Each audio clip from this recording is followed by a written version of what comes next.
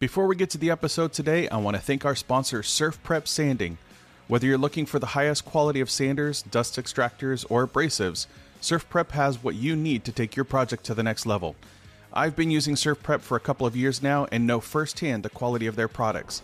The amazing family who stands behind their brand is by far the best in the industry. Use code MAKERLOUNGE, all one word, for 10% off your order at surfprepsanding.com.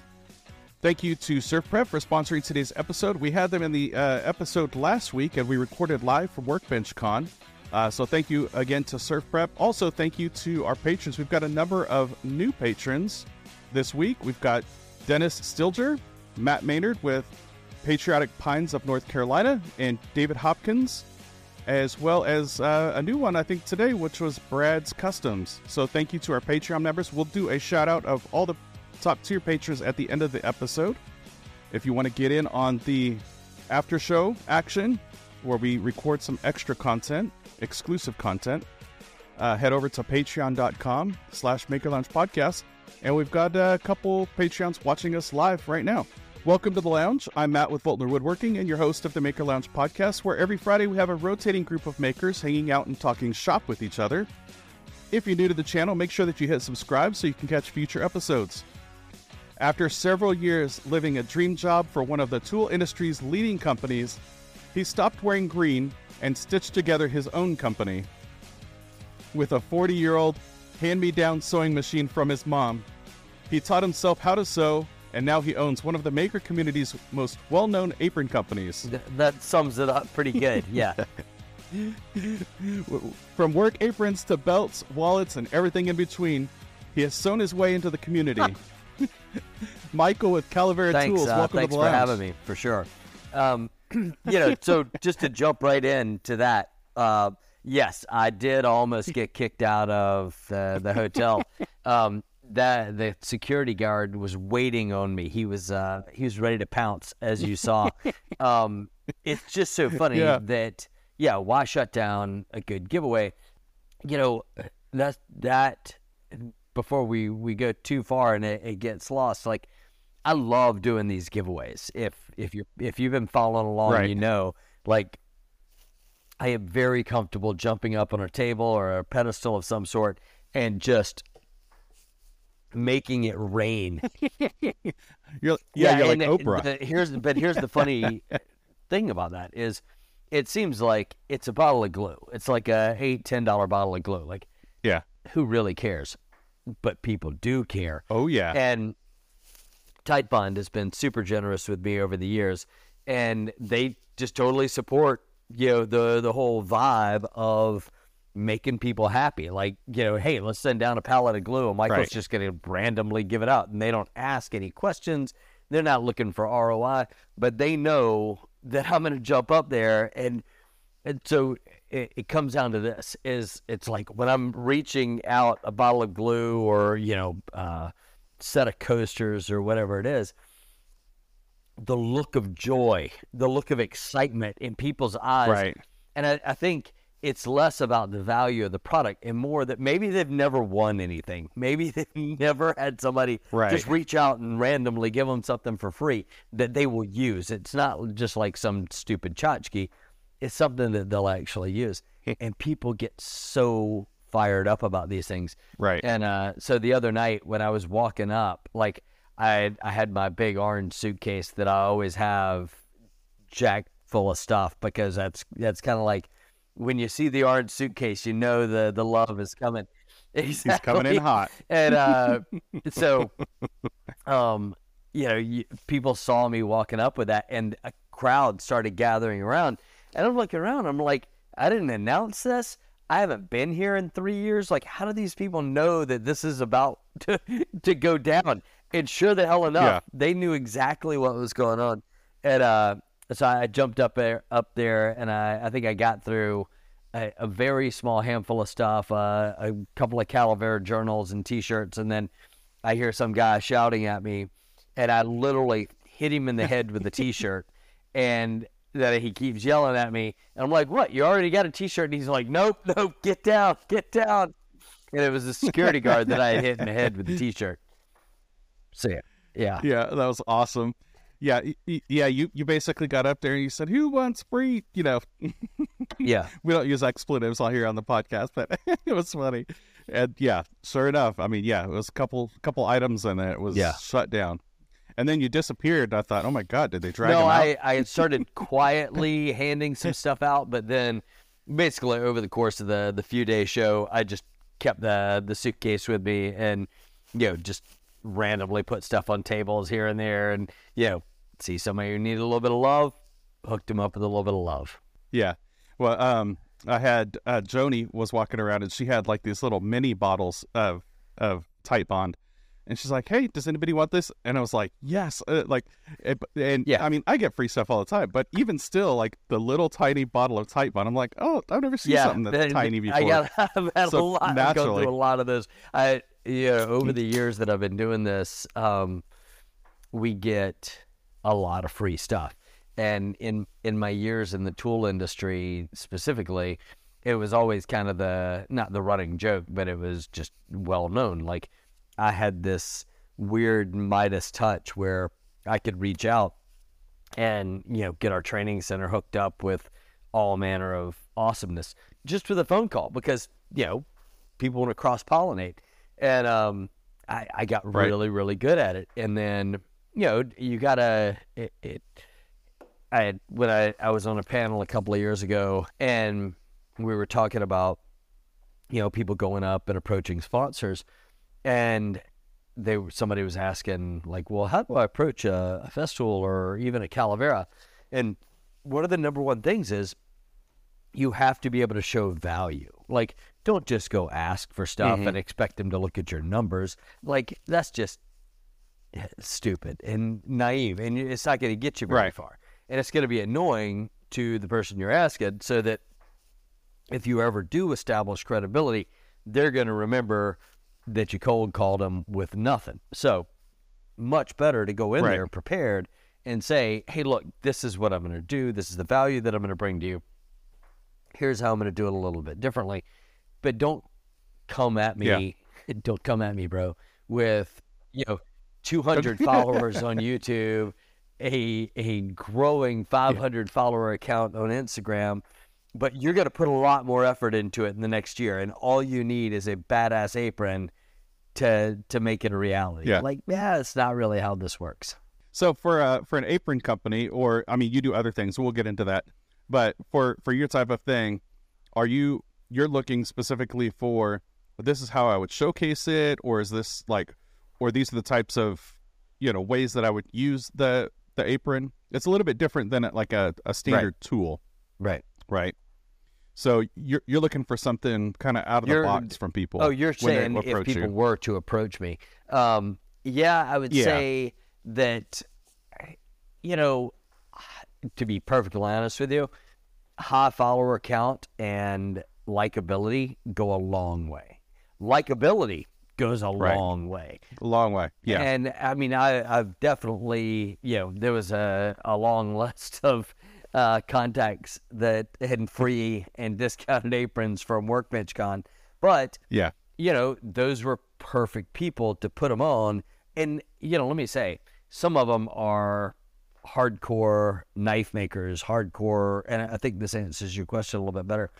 Some of them are hardcore knife makers and furniture builders building art, right? And some of them are DIY channel, HGTV level influencers, right? And, right. I hate to focus on, how many things I give away. I give very, very little away, like in terms of the aprons. Right.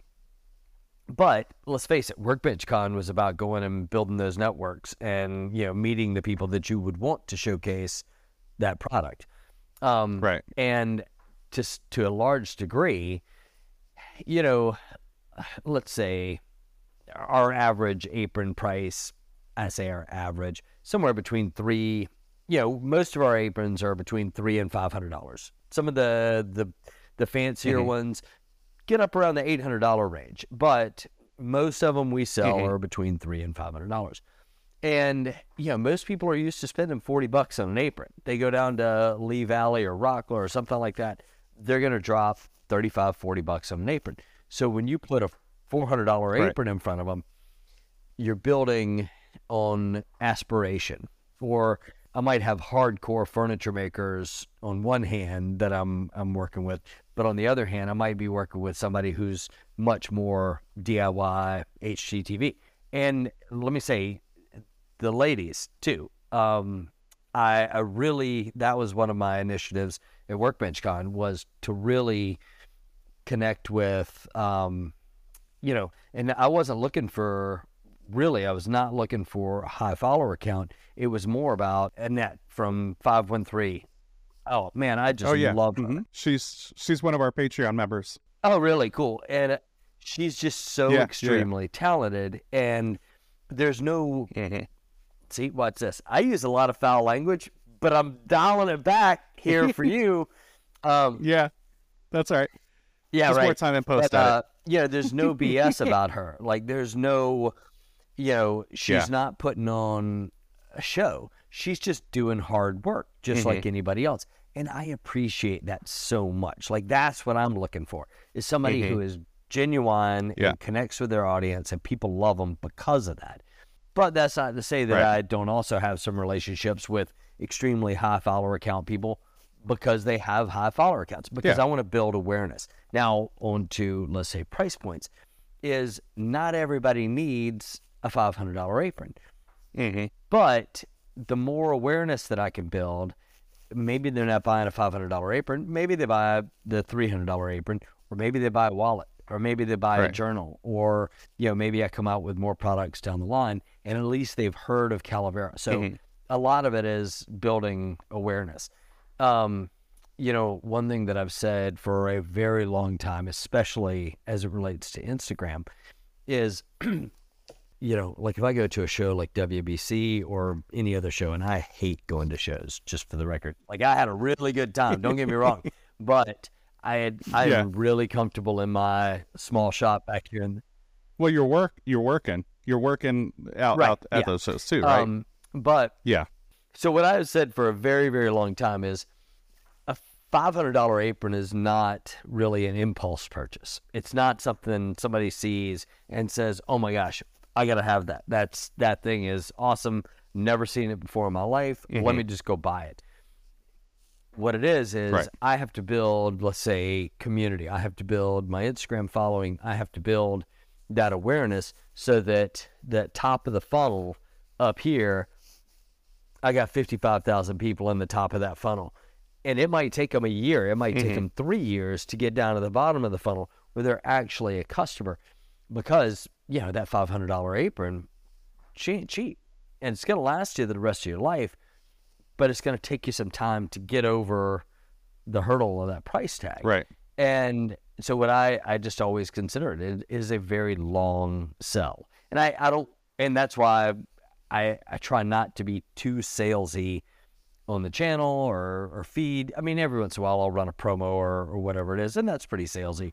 But for the most part, I'm doing my best to keep people interested with the content and how we're doing it and who we are, like the story of Calavera, so that they want to buy from us. It's not just the apron anymore. They want to buy from us because they believe in what we're doing, and they know that, we're going to make a great product, and they're not going to be disappointed.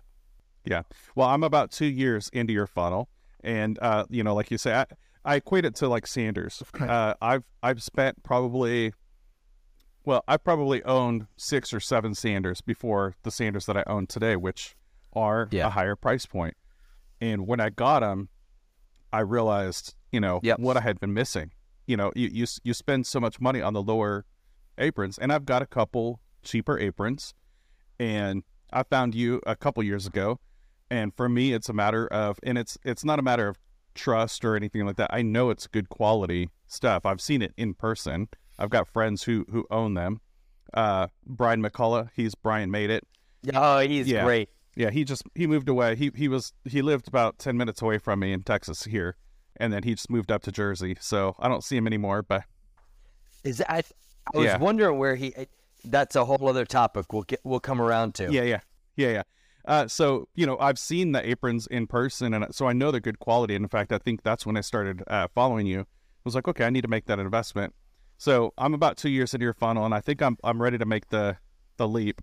I just got a bonus with my full-time job, so I think I'm ready to make that. So yeah, right. well, Yeah. and I want to talk in a little bit. I want to talk about designing the apron, but I want to back up a little bit. Going back to your origin story of how you started Calavera, but kind of give me the origin story of how you started your business. So the real quick thing, and I'll try and be brief because, again, as I was telling you pre-show, it's not that I don't want to talk about it. It's just that I've been making stuff and running a small business for long enough at this point where I feel like this is as much of who I am as that is who I used to be. And but I spent my entire career in power tools. So I was in sales for Stanley Bostitch. I designed table saws and miter saws for Bosch Power Tools in Mount Prospect, Illinois. And then I was the vice president of Festool for 8+ years. And, that was literally in this industry of all industries, like you couldn't ask for a better job than that. I was, had the ability to all but run the entire thing for North America. And it was a blast. We had a really great time. It was very entrepreneurially, that's a word, minded, and until it wasn't. And once it wasn't, then then I recognized it was time for me to bid my adieu. At which point, and no need to get too heavy into that, but it was, we could save that for the after show. How about that? There you go. I like it. But I knew forever that I needed to have my own company. And I'll say this, I was very hard to manage. I was, they basically cut loose the reins on me on the day that they hired me. And so I got to go a little nuts with things. And it was amazing. It was a whole lot of fun. It was extremely liberating. But then ultimately, it's their company. And 6-7 years into it, it was very clear that they were ready to pull those reins back. And it was at that moment that it was just like, okay, I got to go. Like, I've had so much freedom for so long. And the thought of, answering every single day to somebody on their agenda is just not working for me. So I knew that I needed to have my own company. So with my wife's blessing and partnership, we basically just said, screw it, and left corporate and jumped off a cliff. And I literally taught myself how to sew on a 40-year-old sewing machine that my mom gave me. I didn't know anything about leatherworking. I had spent a bit of time trying to buy a leather tool belt company out of California, and that sadly fell apart due to tragic circumstances on the other side. But it was there that I really learned a lot about not leather working, but the idea of leather as a tool in the shop or on the job site. And actually, that kind of feeds into the idea of design. The company was Occidental Leather, and I had been talking to him for almost a year about buying it. And what was it? I think one of the things that intrigued me so much was, these tool belts, and I assume you're familiar with Occidental Leather, super, super high-end tool belts. And these things are just absolutely gorgeous. But what blew my mind immediately was that they are making, these Louis Vuitton tool belts for guys doing the roughest work on the job site. Like, they make these just absolutely gorgeous, gorgeous pieces of equipment. And it's for guys who are going out and slinging concrete and 2x4s and, working at the rough stages of carpentry. Because once you get up to finish level, then you're probably using something a little different, maybe a little smaller. So it blew my mind what incredible work they were doing for people who were just going to go absolutely abuse them. And that's what gave me the idea for the aprons was, how is it that it's summed up in that sound bite. It's summed up pretty simply, which is, how can the people who are doing the roughest application on the job site be using the most refined, beautiful piece of equipment, whereas the guys who are doing fine finish work and building furniture at the highest levels are wearing a $35 canvas apron from Lee Valley. And that there was just this disconnect. And in my product management days, Right. that's what we were taught to look for, were where is the void in the market? Where's the disconnect in the market? What part of the market is not being served? And I've never told anybody, or never intimated in any way that I grew up around leatherworking and this is a generations old company. No, I started this after I left corporate. I taught myself how to do every single bit of it.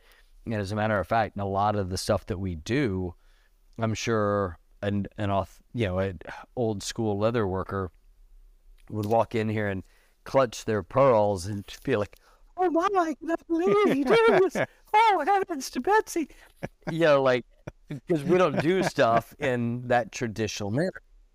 I would love to see a leather worker say, exactly. "Oh, heavens to Betsy." But you know what I'm saying is that we're not bound by those methods. That doesn't mean that we don't create an insanely quality product. It's just that I'm not bound by, some of those techniques. All I care about is making something that is bulletproof.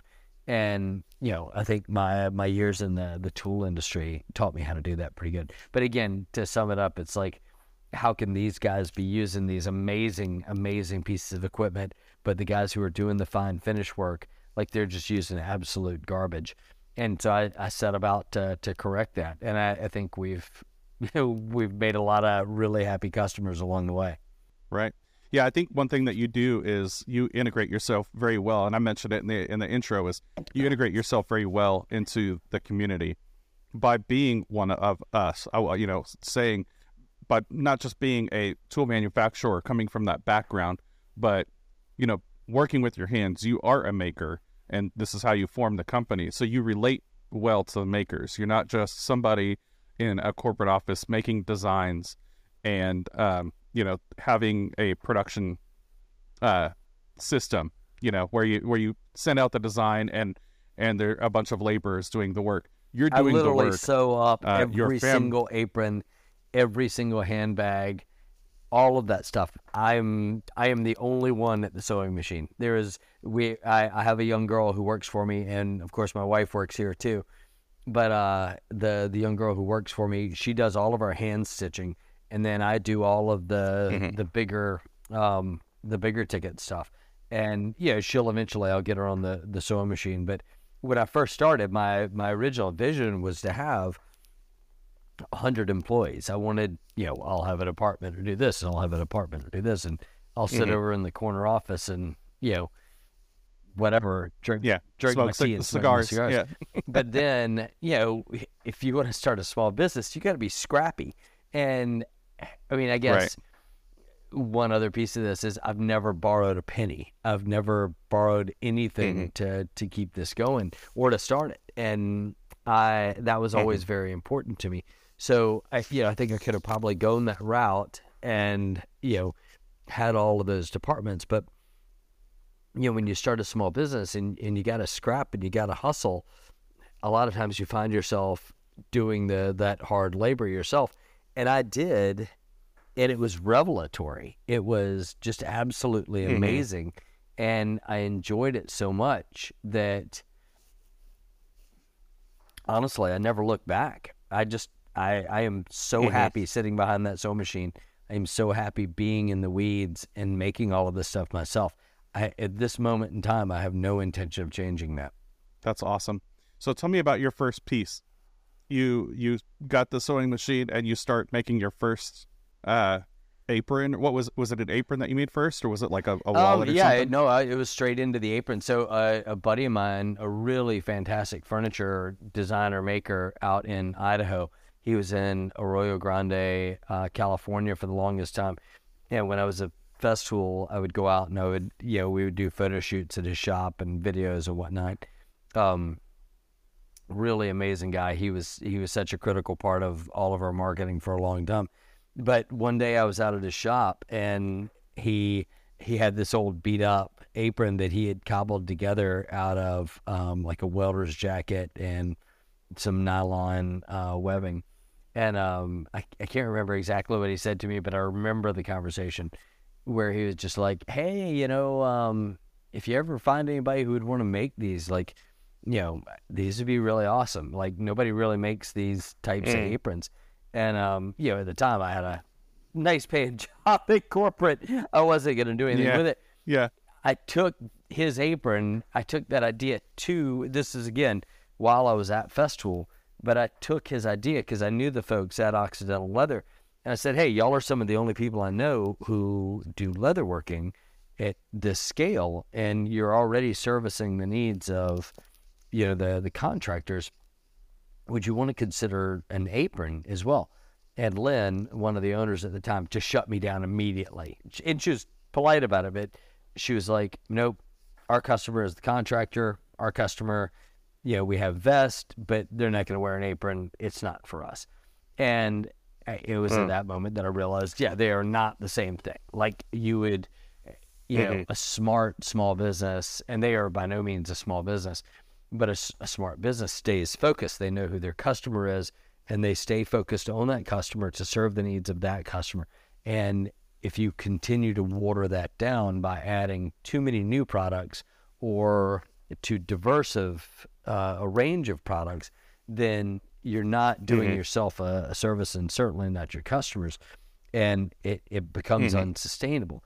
Anyway, but Ben Rittering, he was the one who told me about the apron, and then several years later, after I'd left Festool, he said, well, hey man, do you want to check out my apron? Like, do you want to just start making those? And I was like, I kind of like this idea. And next thing you know, he UPS's it to me, and it shows up in the mailbox, and there's Ben Rittering's apron, which I still have here. And but that was the original OG Calavera apron. And I went down to the local leather store, picked up a couple of hides, and literally replicated it, very simply because I didn't know how to sew. And some of those initial, like, let's just say the first little batch of a dozen aprons, all of those are still around. They're all, and those were some of the best aprons I ever made, just because they're super heavy duty leather.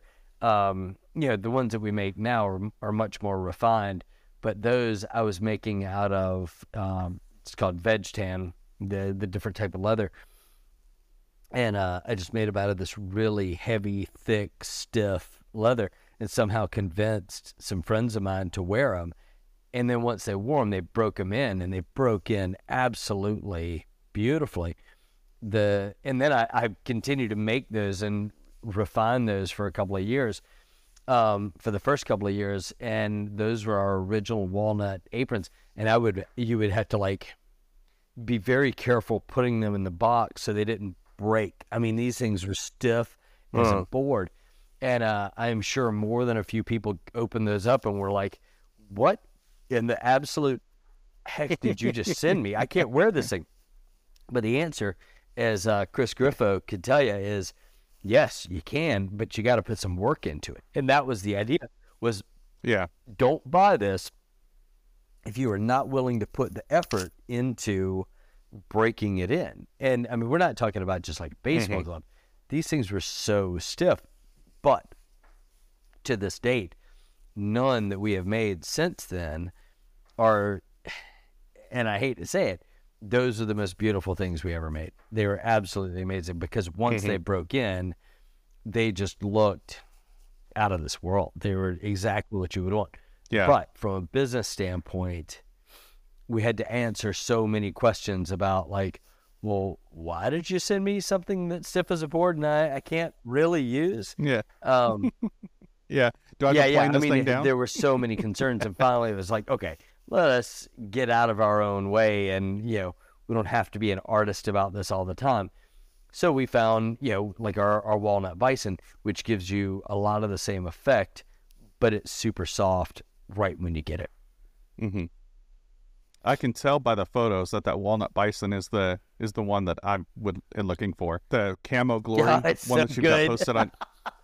I love that one. So that one's got my name all over it. The naming of these things is one of my, and usually it just happens. It's not like we don't send it to committee to come up with a good name. It's just like the Gatornado is named after this monstrous mythical alligator that my young son and I would go hunt on our farm. We just go trudging through the swamp, and we said that we were hunting for Gatornado, and so I named our nicest apron after the Gatornado. That's awesome. Yeah, that's got to be a fun process coming up with the names. Exactly. And like I said, sometimes it just kind of hits. How many different? I'm sure there's some that you don't list anymore, but how many different types of aprons have you made? Gosh, well, I would say we probably have a dozen to a dozen and a half named aprons, like named styles. And those are generally after, they're either our classic, which is our number one, or, we've named it after a good friend of ours or somebody who's been key to the development of the company. I'd say we got probably a dozen and a half different styles. And then, over the years, probably a dozen more that, have come, and we said they were limited edition, and we stuck to it. Like, okay, we're only going to make this Black Betty murdered out edition this one time, and we're never bringing it back. So that was like a black bison. It's like the McRib. Yeah, that's right. Until they bring it back. Yeah.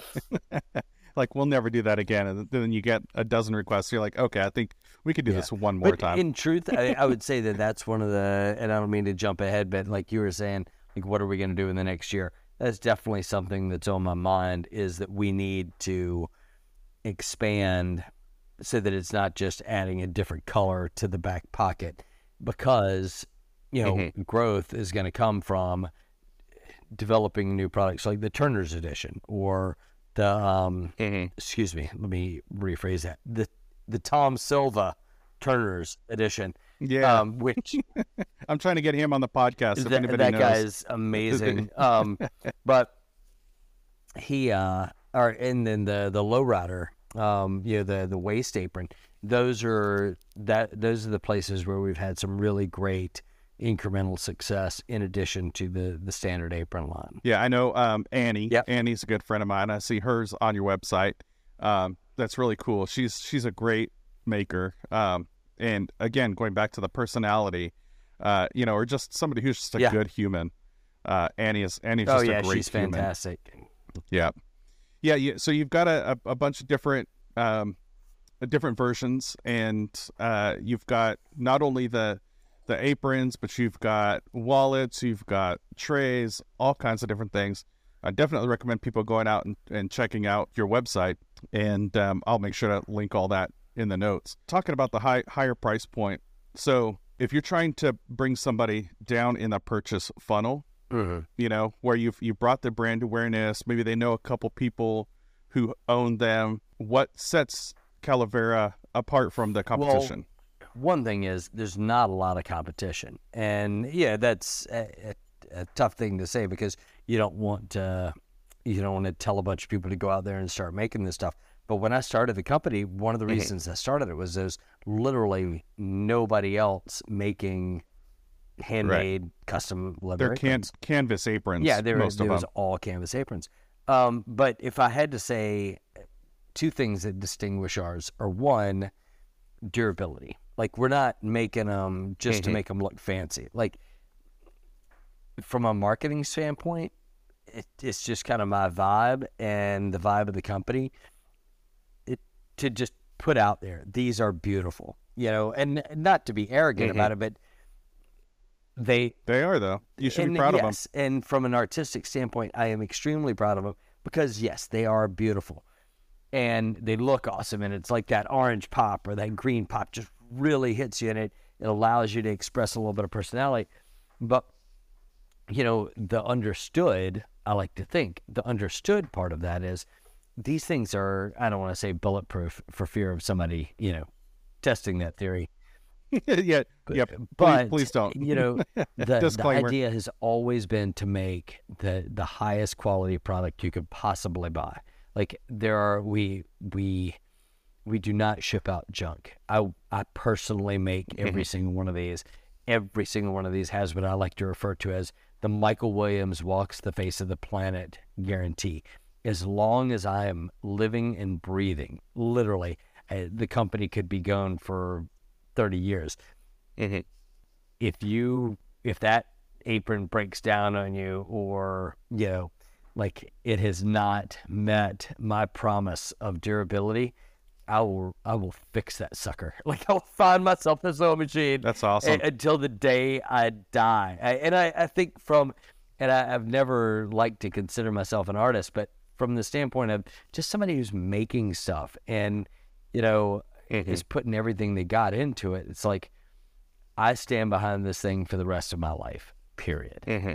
Full stop. And that's not to say that, okay, you wore a hole in it because you were, hitting it with a grinder 10 times a day, but nobody's going to send it back for that. But anyway, my whole point was durability, no exceptions, no compromises when it comes to materials or workmanship or whatever. And then the other thing is streamlined. Like, I have turned away more customers than I could tell you because they wanted to add the dumbest stuff to the aprons. And at some point I really should not say that, but put that in there. I don't care, because we build within a system. It's like, okay, you could choose. If you were to count up all the combinations and permutations, you're talking about thousands and thousands of different options. But I also believe in keeping these things streamlined. And every once in a while I'll do something custom just to see how it turns out. But when people just put a zillion things on the front, or they want to put a zillion things on the front of the apron, I'm just like, nope, that's not me. We don't do that. And it's not that I don't want to take the time and custom do all of this stuff, but what they're asking for is a billboard. They're asking because they want to put a 12-inch woodpecker's square on their thigh. And I'm like, you're working in a workshop, put the square on the counter or hang it on the wall. Like, you do not need to be walking around with 15 pounds worth of stuff on your person at any time. Like, if you're some weekend warrior and you just wanted to look good for pictures and you want everybody to see that you got the latest woodpeckers on there, fine. But there's probably somebody else that will throw the kitchen sink at these things, and that ain't me. So you're saying that there's no chance of a podcast apron? No, what I'm saying is, I think that just because you can doesn't mean you should. And from a design theory standpoint, the way that I've always looked at these is that as a tool, as something that will help make you work more efficiently, you are better off if you keep this thing streamlined and don't put a bunch of crap on it. And I mean, that's ultimately up for the customer to decide, but we stay within our system. We say, this is what we're going to make, and we're not going to get too far out of this. And also, we make a lot of aprons. We make a lot of aprons, a lot more aprons than probably most people realize we make aprons. And if I were to get into super crazy custom stuff, it doesn't work with our business model. Right. How many aprons would you say that you make in a year on average? Many hundreds. Yeah, I couldn't tell you exactly, but it's high hundreds. So let's talk about the process a little bit. Somebody orders an apron off your website or reaching out to you and says, hey, I want to add these bells and whistles or whatever. So from that point on, walk me through the process of until it's sent out. I am always more than happy to walk somebody through the whole process. Somebody DMs me, somebody wants to pick up the phone, somebody wants to email me. I do that every single day. It really is no problem. And I don't want to sound like I don't want to do that, because I'm more than happy. Well, now you can send them this podcast clip. That's right. But the way that I designed the website from the very, very beginning is that all your options are right there. you pick what size you're going to wear. And, who was it? John Wicks said the other day, he was like, I'm not exactly sure how he made this thing fit so good. I really only gave him 2 measurements. I don't need a million measurements. Like, I know, like if you tell me your height, weight, and general build, like I know how to make this thing for you. And so what we've done is we've broken that down on the website and let the customer sort through. Like, okay, we make 8 different sizes. Then you could do wide cut or standard cut, and then all of the other pocket options and add-on options. And all of that is right there on the website with tons and tons of pictures, not to mention all the social media stuff that, it's pretty rare that somebody buys something and configures it and they don't know what they're getting. Like, they know exactly what they're getting because we give them so many options on the website. But what we've done is we've spelled it out so well based on 7 years of making almost 8 years of making these things, that it's very rare that we hear from somebody that we got it wrong. It's, actually, put it this way. In almost 8 years of making these things, our anniversary was actually like 3 days ago. Oh, nice. Happy anniversary. Thanks. But in that many years of making these things, my wife and I, every time she hears me say this, she's like, yeah, we have never gotten that many back. Like, I might have gotten back 4 or 5 out of thousands of aprons. I might have gotten back, let's just say, to be generous, 6 aprons because they were the wrong size or wrong fit, or they didn't want it, or it wasn't what they were expecting, or whatever. And, maybe another dozen that I had to resize. Somebody got it, it was the wrong size. They read the chart wrong, whatever it is. But it's all spelled out. And if you follow those basic instructions, we're going to nail it every single time. Yeah. Okay, so the order comes in and you're ready to make that apron. What's the timeline? And walk me through how you go through that process. So they order it through the website. Marie prints out the order sheet. It goes up on our order wall, and it lays out every single thing that they want. And again, kind of baked into our system is, how we're gonna, what options they have and where they want those options. And so it's very clear. And so it goes up on the order wall. My assistant, the young lady who works for me, she will take it, and then she will go through the shop where we have pre-made a lot of these component parts, the tape clip add-on, the towel ring add-on, the lower pockets, the upper pockets, all of the stuff is ready to go. So, once it kind of hits the point in the timeline where we're ready to get to, because we got to batch these things too. We've got other things. We do corporate orders. We might be making handbags. We might be making belts. So when it's time to make aprons, my assistant, she will bundle all of these pieces together, roll them up, and then I'll go through every one of them. A lot of times I'll text the customer and I'll be like, hey, are you sure you want this here, or do you want this here, or how about this? Can I upgrade you to this? No charge. Like a lot.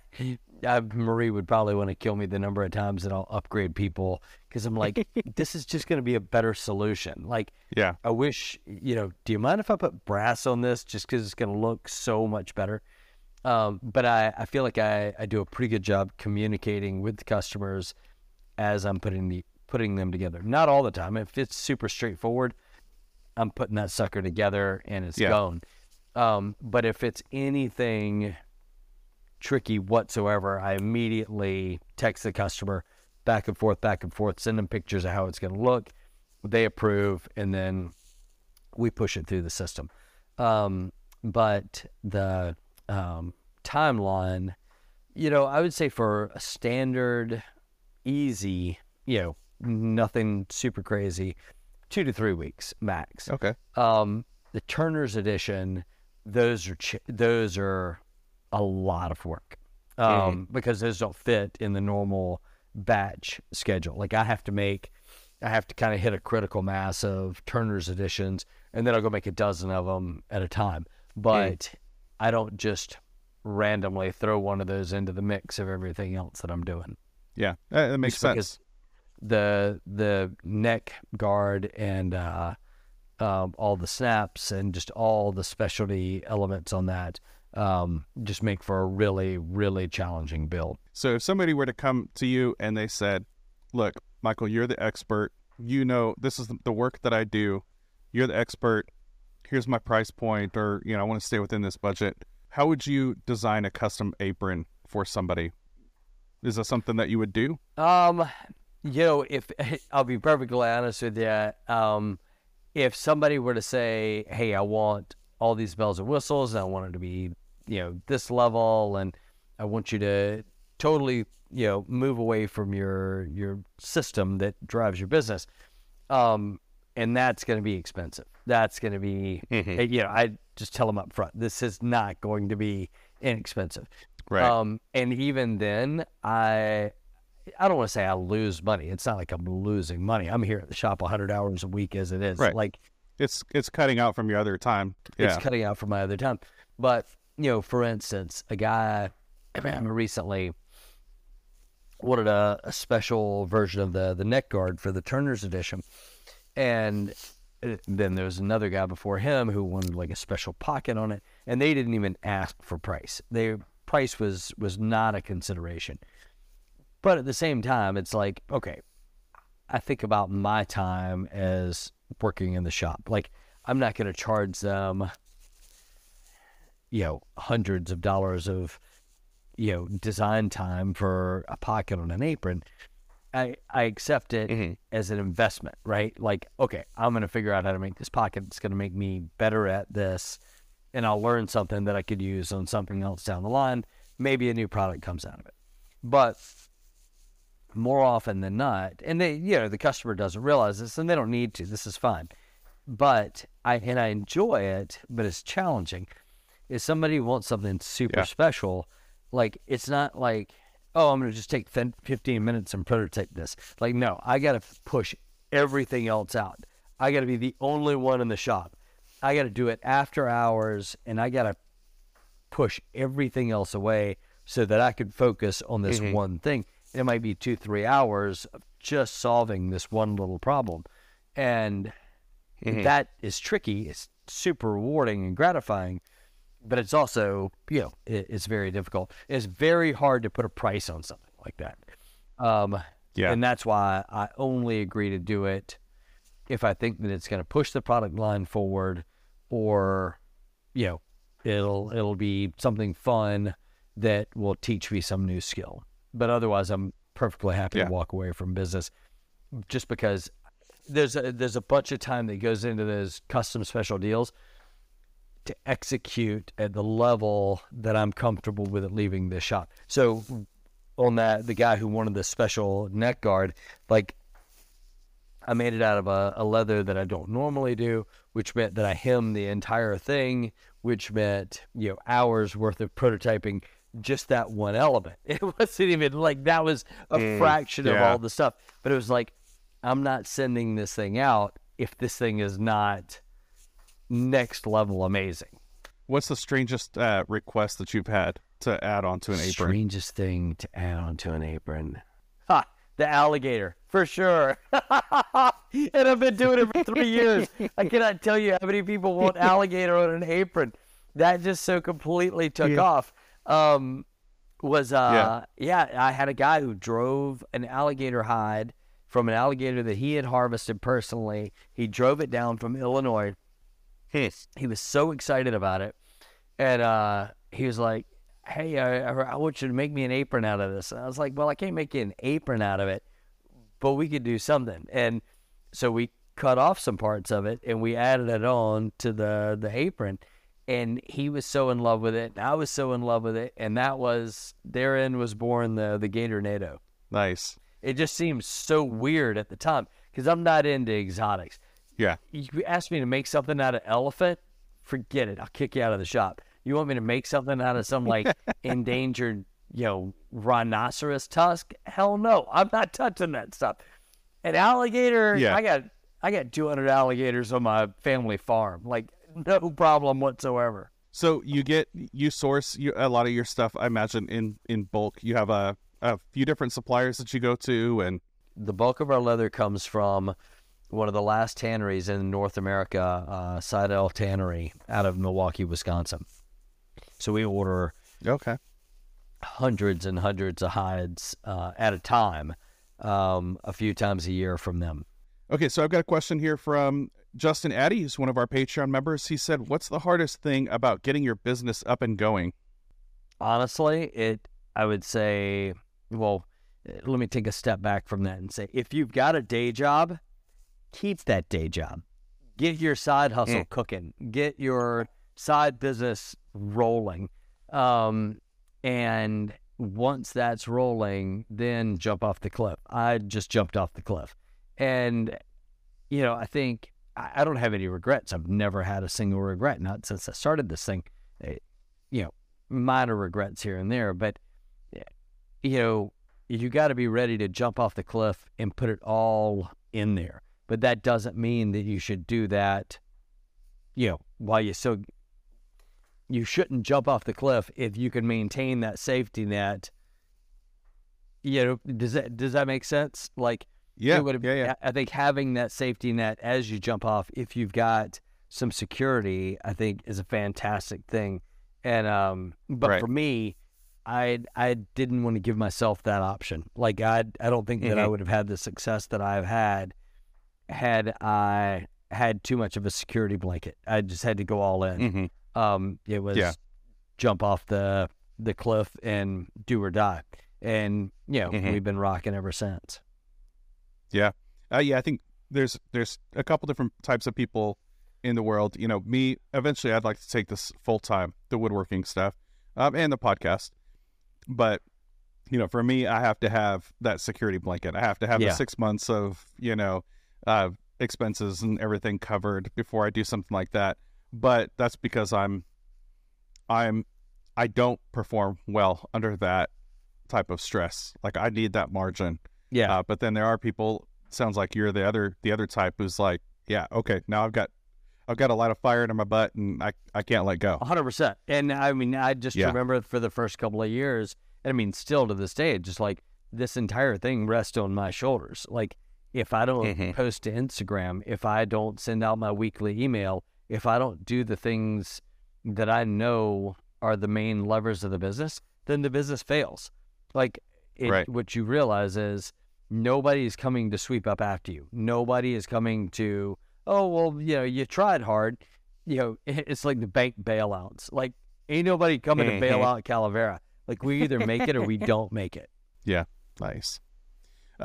So what's the funniest story since you've been owning your own business? Something funny about running your own business. Gosh, put me on the spot with that. Yeah, I would say, funniest. On a couple of levels. So when I started the company, started designing the products. Again, that was back when I thought that I was going to have tons of employees and other people to do the stuff. And at one point I had a partner and we owned another brand, and that went south, and I sold that part of the company. And at that moment, we had just moved down to Charleston, South Carolina, and I was kind of at a turning point, or a fork in the road, so to speak. And it was like, okay, I am either going to go back to corporate or I'm going to go give the aprons a try. And Marie and I sat down and we agreed. We were like, okay, we're going to give it a year. We're going to give the aprons one solid year. And if they're profitable and we're having fun and we're paying our bills, we're going to keep on going. If not, going back to corporate. And it was around that time. And again, sorry, funny is subjective. Yeah, but definitely. It was at that time, it was like, okay, I got 1,000 followers on Instagram. And what I realized was I got to go all in, because back in the days of me wanting to have a company where I had multiple departments, I didn't have to put my face all over Instagram. I didn't have to make it rain. I didn't have to, be the crazy man. And what I realized was if I was going to make a go of it, that I had to go all in. And it's I'm kind of laughing to myself because it's not a funny story, but I had to learn to be funny. Like I had to step out and put my personality on display, which is not something that I wanted or thought that I wanted to do. And I got to say, that was 6 years ago. No regrets. That's just been nonstop good times and just so much good, positive feedback. And I would say that's been an extremely gratifying part of it is we don't talk politics on Calavera Tool. We don't, we're not we're not putting any of that stuff in front of anybody. You're coming to us for good times. You are coming to us to forget about all of that other stuff. Like, you got enough other people and places and platforms, telling you how to think or, imparting wisdom or whatever. I'm not here to impart wisdom. Like, come over and have a beer. We can talk, but I ain't putting that out there. It doesn't fit. There's no sense whatsoever. And, but I think what I've done a pretty decent job of is figured out how to strike a balance between, running a business, putting myself and my personality out there and helping people understand who we are and why we're doing what we're doing it. But also the through line is that we're having a good time and we want you to have a good time. Like this life's too short to take everything too seriously. Yeah, I think that's great. Well, I want to make sure that people go out and follow you. I'm going to put your links. We've got Instagram at Calavera Tool, YouTube, Calavera Tool, and Facebook are your primary methods. And if anybody wants to reach you, send the a DM. The OnlyFans account, that could be post-show. Yeah, exactly. we will head over to the after show where we'll talk a little bit more in depth. And so if you want to be part of that after show content, go to patreon.com/Maker Lounge Podcast. You can sign up to be a Patreon on any level. We've got $3, $8, and $12 levels, and we do a shout out of the top tier patrons at the end of the show. And so I'd like to thank Jimmy McAnally, Archiano Sirio, Wim Design, Calvary Customs LLC, Clean Cut Woodworking, Bailey Thompson, Dave Garcia, Broken Lead Woodworks, and Starks Lagoon. In addition to those new patrons, Dennis Stilger, David Hopkins, Patriotic Pines of North Carolina, and Brad with Brad's Customs. So thank you to them. Also, thank you to Surf Prep for sponsoring today's episode. Head over to surfprepsanding.com and enter code MakerLounge for 10% off of any of their products. Michael, thanks for being here. We'll head over to that after show. Yeah, man. Happy to do it. Good times.